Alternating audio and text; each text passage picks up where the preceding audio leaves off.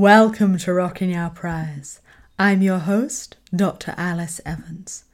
Now, what I'm about to say may make you feel uncomfortable. Some may even find it offensive. In some circles, it is still a distasteful taboo. Westerners rarely speak about it publicly, certainly not directly, even though most people definitely want it. As a social scientist, I am not so squeamish, so I will say it. Many people want to make money. They care about economic advancement. They want a nice home to provide for their family, keep up with their peers, and enjoy a few luxuries. But even if everyone would like to be wealthier, many readily forego additional income if they have competing priorities. Even if a poor student could get free accommodation in exchange for sex, he may still refuse. Conceivably, no amount of money would compensate for his pride and esteem. Across the world, societies vary in how much they care about economic advancement. If communities care more about getting to paradise and believe that this requires keeping their wives away from unrelated men, they may refuse her employment. In India and Uzbekistan, men explicitly told me that no amount of money would make them permit their wife's employment. They would still resist. I call this the honor-income trade-off. Families may then be caught in what I call the patrilocal trap. Daughters are socialized to get married, stay put, and avoid unrelated men. Through life history interviews in Hong Kong and South Korea, I realized a crucial driver of their historic rise in female employment. East Asians had a weak preference for female seclusion and a strong desire for economic prosperity. Eager to maximize household incomes, fathers sent their daughters to work. Now, Chinese listeners may see all this as extremely obvious, akin to a tourist visiting the Middle East and exclaiming, "Oh well, Islam seems very important here." In my defense, none of the literature on gender in East Asia ever mentions materialism or overwhelming desire for upward mobility. Country specialists may take it for granted, perhaps not recognizing how it differs from other world regions, or might have contributed to the great gender divergence. So this podcast is going to be divided into 3 parts. First, I want to share my methodology, how I used interviews, material culture, literature to understand this strong cultural desire for upward mobility. Second, Confucian culture was not materialistic, but there was a strong culture of good fortune and an ideal of upward mobility in this life. And then I'll go on to explore how East Asia's 20th century economic growth led to rapid cultural change. Now, here is my question. How does an outsider, someone like me who is not an expert on East Asia, identify what's culturally important? Well, I want to share my step-by-step methodology. So, about a month ago now, I went to Hong Kong's Cat Street and I visited an antique shop. Noticing these rather charming coasters with different Chinese symbols, I asked the trader to explain their meanings. I explained to him, I'm an academic writing a book on global cultural diversity. And through further conversations, we realized a mutual connection. He was very happy and we chatted at length. He explained that fish signify wealth. That's why it's always eaten on New Year's Eve. Touring his shop, he showed me statues of the god of wealth. After we talked more, I bought 6 coasters and I thanked him for his kindness. Afterwards, I headed to my arranged interview with an elderly Cantonese woman whose parents had come to Hong Kong as refugees. As a way of building rapport, I showed her the coasters and asked about their meaning, even though he'd already explained them to me. Luck and money are enormously important, she insisted, and she shared many, many more examples. In Hong Kong, men often go to the horse races on New Year's Day. Making money on that day is very auspicious. It means they'll have good luck for the whole year. Her nails were painted red gold and with a lucky cat, meaning bring more money. My mind was racing. If Chinese people are especially materialist, this may explain why families dispatch their daughters to urban factories. Keen to triangulate, I called a trusted friend, a Chinese professor of gender. She expressed great enthusiasm for my hypothesis and told me a funny story. I quote, 8 is the best number in Chinese culture. It's the symbol of wealth. My mum worked for a telephone company in China. She got the number 888 and auctioned the number and made a small fortune. Kung Hei Fat Choi is a common Cantonese greeting for Lunar New Year, told a 70-year-old professor from Hong Kong. It means I hope you get rich. The traditional Chinese greeting is the same in Mandarin. I realized that even though these two societies underwent radically different political economies over the 20th century, their most important cultural festivals are remarkably similar. Both emphasize good fortune. Bursting with excitement, I download several books and papers on the cultural evolution of luck and money. Obviously, I read them cover to cover and wrote many pages of detailed notes on history and symbolism. Here is an excerpt from my notes.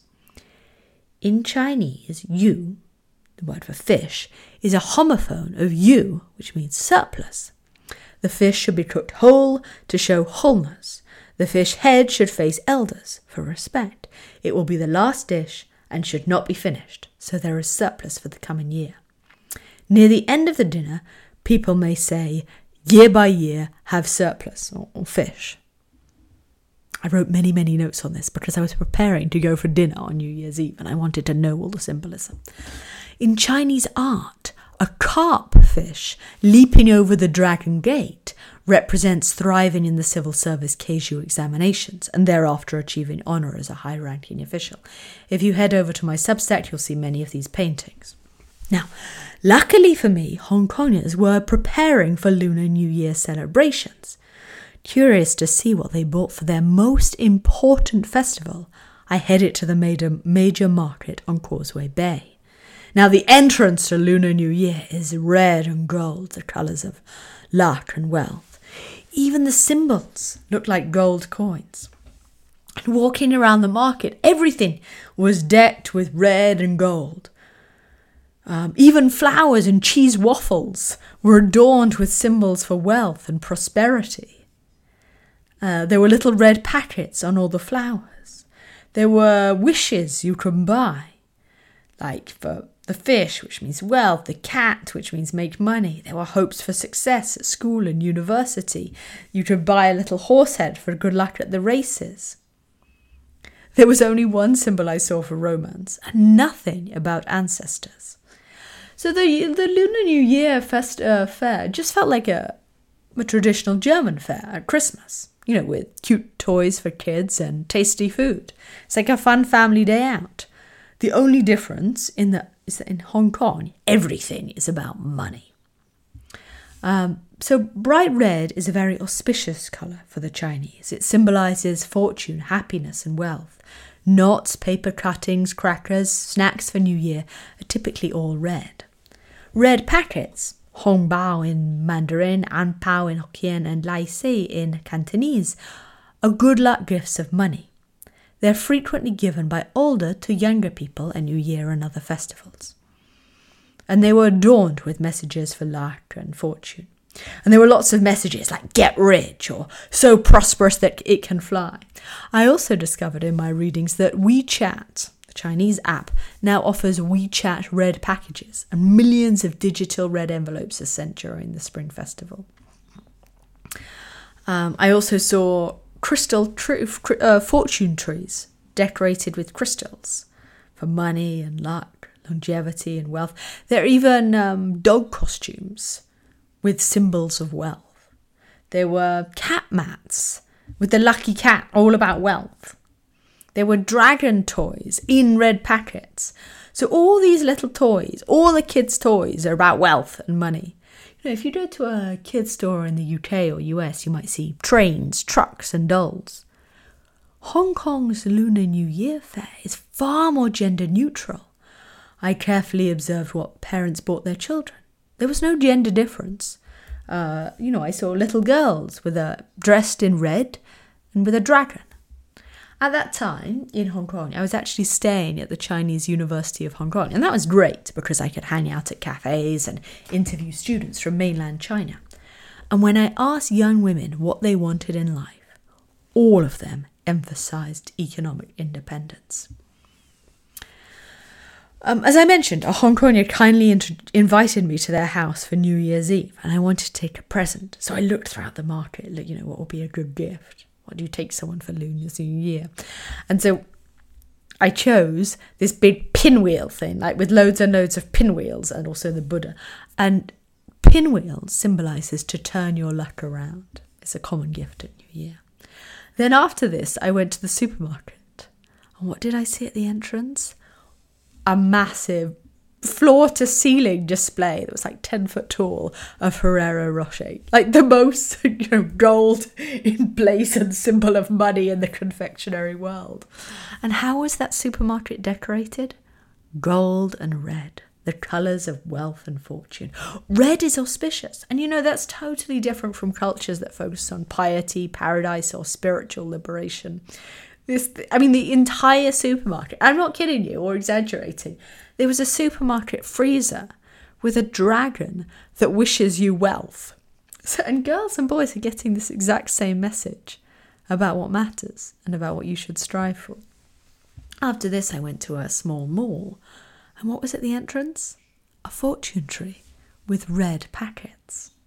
A couple of days later, I went to a big office to interview some prominent professionals. And again, fortune trees. Just outside the mall, there were these displays with traditional coins and red packets everywhere you go, everywhere you turn. It's all about luck and money.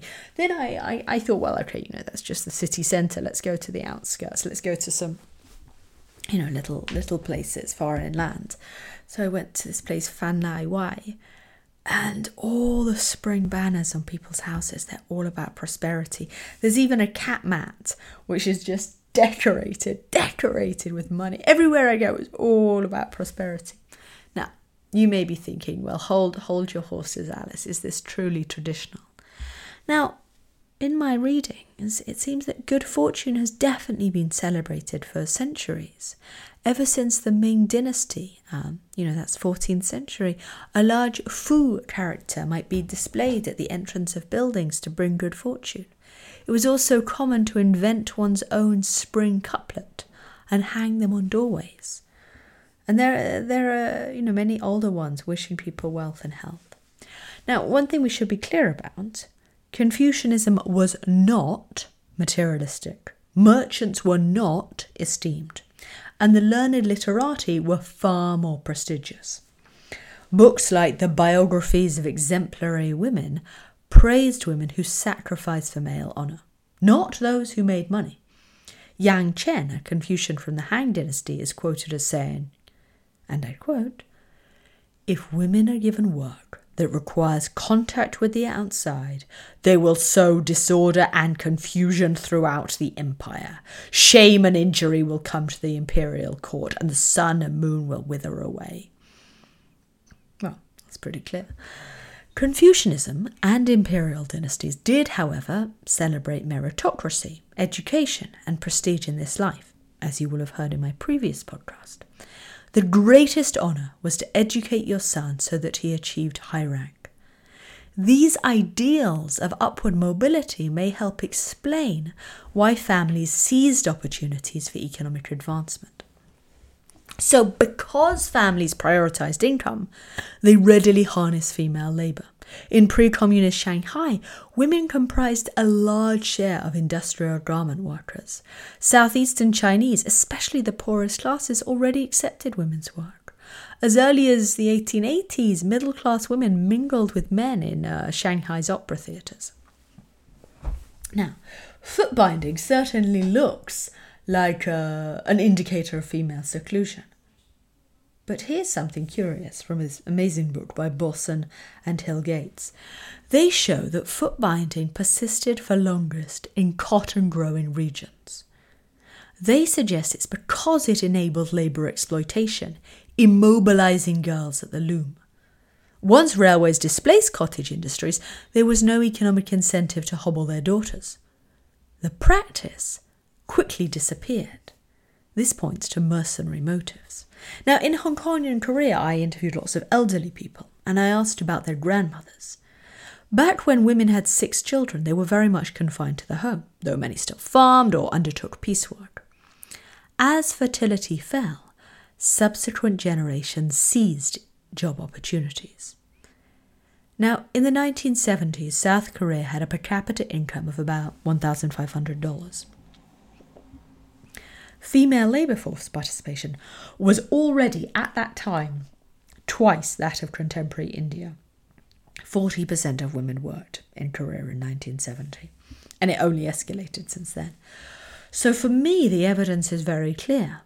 Through my observation of fairs, material culture, through reading the literature and interviewing people in East Asia, East Asians overcame the patrilocal trap because their preference for female seclusion was relatively weak and trumped by desire for economic prosperity. In the final part of the East Asia trilogy, I'm going to talk about collective harmony. But for now, thank you very much for listening. I wish you the very best wherever you are in the world, and take care.